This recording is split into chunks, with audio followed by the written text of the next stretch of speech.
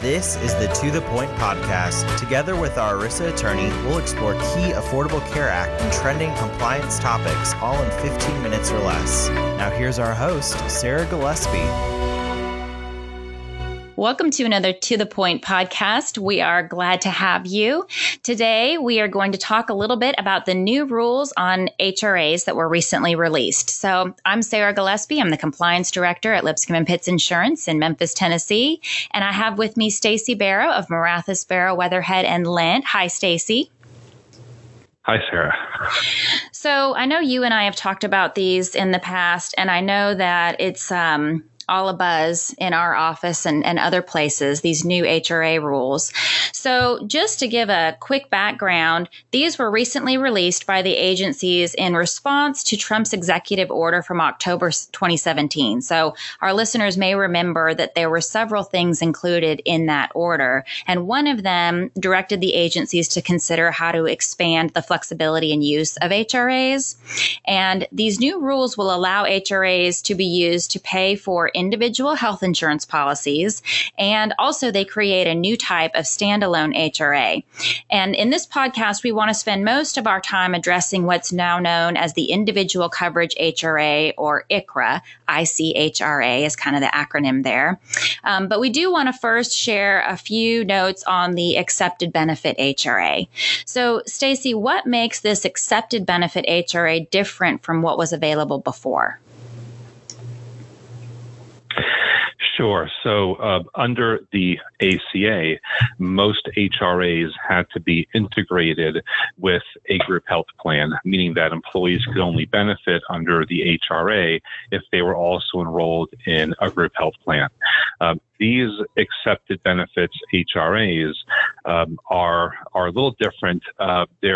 You can kind of think of them almost like a health FSA with a little more flexibility in that the employee with the health FSA, in order to be eligible for health FSA, you just have to be offered group health plan coverage. You don't have to elect it. You just have to be eligible for medical. And that's the same thing with this accepted benefits HRA.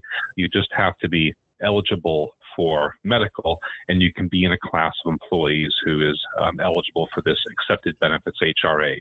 So whether or not you elect medical coverage, you would be covered under this accepted benefits HRA.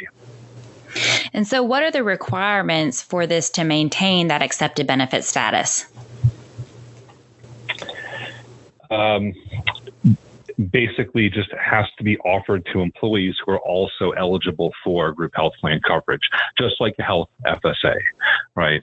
And comply with, any other rules. There's a $1,800 limit on expenses. There are limitations on the kind of medical expenses it can reimburse.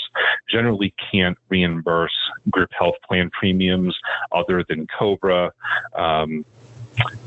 Can only reimburse like dental or vision premiums or short-term limited duration insurance.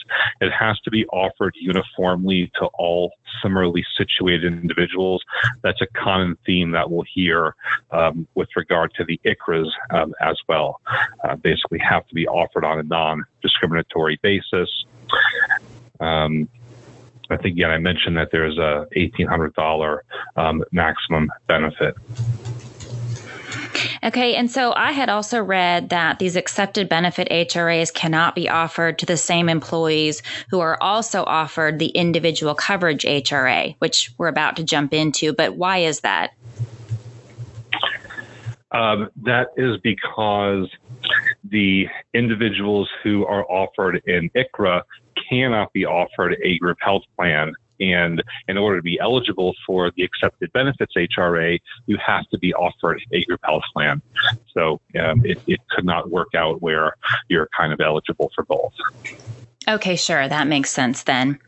Well, Moving into the conversation about individual coverage HRAs. So this is an option that's available to employers of any size. It includes no minimum or maximum employer contribution, as I understand it. And employers can design their individual coverage HRA to either reimburse all Section 213D expenses or limit reimbursements to particular expenses like just insurance premiums. So what are the main requirements for this type of HRA? Okay, so this type of HRA, the ICHRA or individual coverage HRA, is an HRA that can be integrated with either individual market coverage or Medicare. So the first requirement is you have to have some kind of, either individual market coverage. It could be on exchange or off the exchange or Medicare. So that's kind of the first requirement. There are a few others where you have to be able to confirm your enrollment in an individual plan at least once a year. Employers will have to have documents for these arrangements. They'll need to be able to administer them. Have requirements or procedures to substantiate claims. There are regulations in place to guard against situations where employers try to single out their less healthy employees and get them into the ICHRA. You can only offer ICHRAs along certain specified classes of employees. You could say offer them to full-time but not part-time. You could offer it to hourly but not salaried.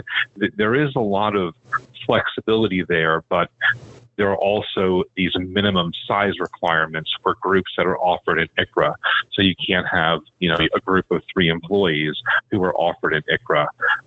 The rules get fairly detailed, and it does depend on the employer size, but, there are some rules in place to try to, prevent abuse and, prevent employers from essentially, carving out the less healthy employees and then putting them on the individual marketplace or Medicare. Okay, so can an employer offer individual coverage HRA and have this satisfy the employer mandate? And how does affordability come into play? How does all of that work? Because these employers who are ALEs are still going to be subject to those requirements. Yeah, so it can be used to satisfy the employer mandate.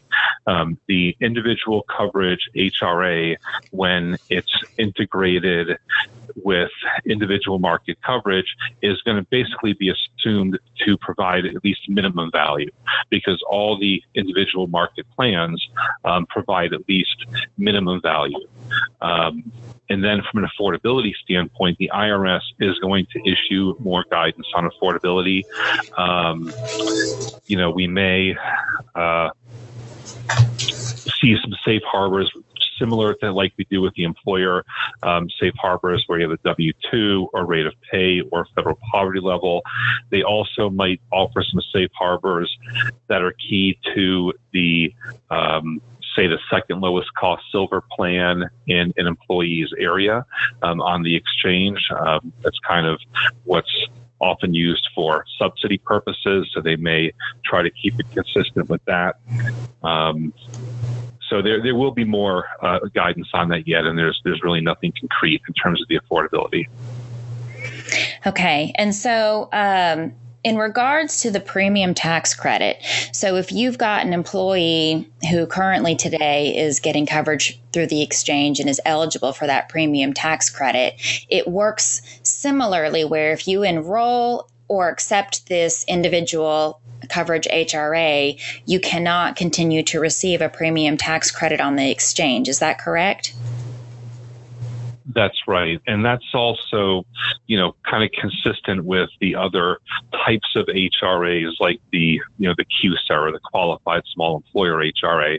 It's a little different in that the QSARA just reduces subsidy eligibility possibly to zero, whereas if you accept coverage under the ICHRA, then you do not have any subsidy eligibility. It eliminates it. Okay.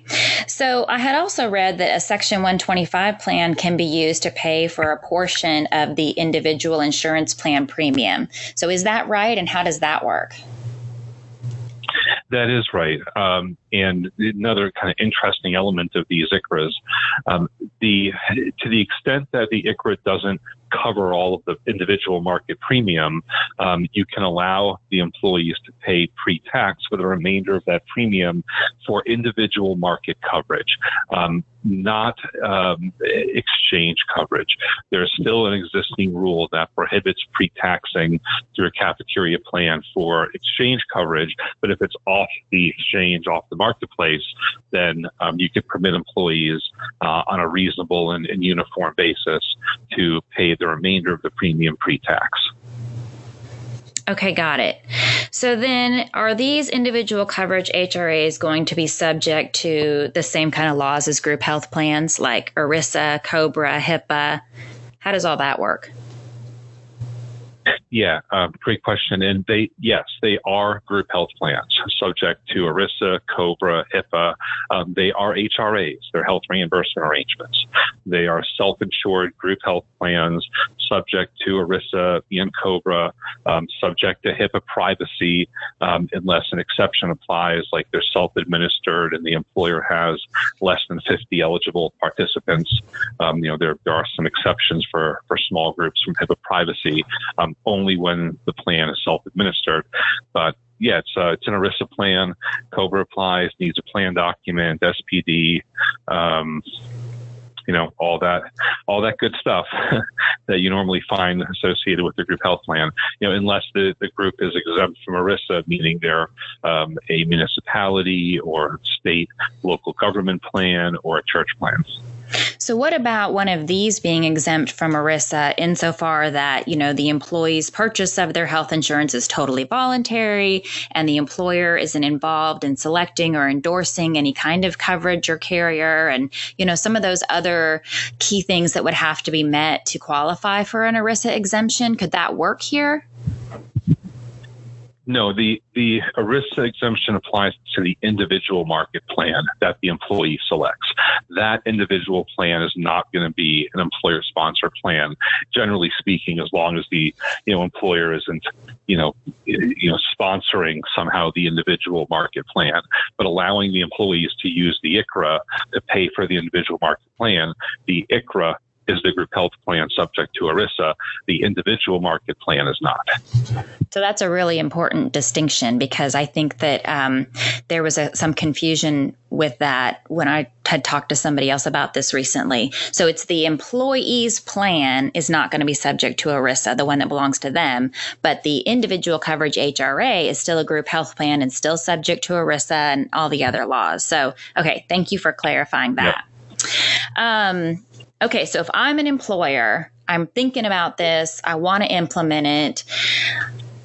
Let's tick off some of the responsibilities. So, okay, I know that they've got to provide a notice to eligible participants, right? And how far in advance does that have to be provided? I'm not sure. I think that it might be a 90-day requirement. Prior to the beginning of the plan year. I haven't looked all that closely at the notice requirements yet. Okay. Maybe something you just give to new hires, let them know this is what's available to them. Okay. The substantiation procedures. I have seen a lot of talk about that. And so it's very important for employers to understand when they're putting this together that they must have reasonable procedures to substantiate at the time coverage begins and then also before each reimbursement. So I believe I saw that model attestations are available, but it's just important for employers to understand that that's a huge piece of this, that, certainly the individual has to have coverage in order to be eligible and enrolled in the program, but they have to substantiate it every time they want to get the reimbursement as well. So what about opt-out? Does opt-out have to be something that's offered? Does it matter? Yeah, they do generally need to have a right, and participants need to have a right to opt out of the ICHRA at least once per year. Okay. Well, I think that we've covered a lot on this, certainly enough to probably let employers know this is something you want to walk through in detail with your insurance broker, that there are a lot of different moving parts from who can be offered it, the size class, and how you would work with it from employer mandate standpoint and all the different pieces that you as an employer would have to provide. So if you're interested in talking more about that, you have questions for me or for Stacy, you can send me an email at sarahg, SARAHG, at lpinsurance.com. But we hope that this was helpful for you, and please listen to one of our other episodes. Thanks so much for joining us.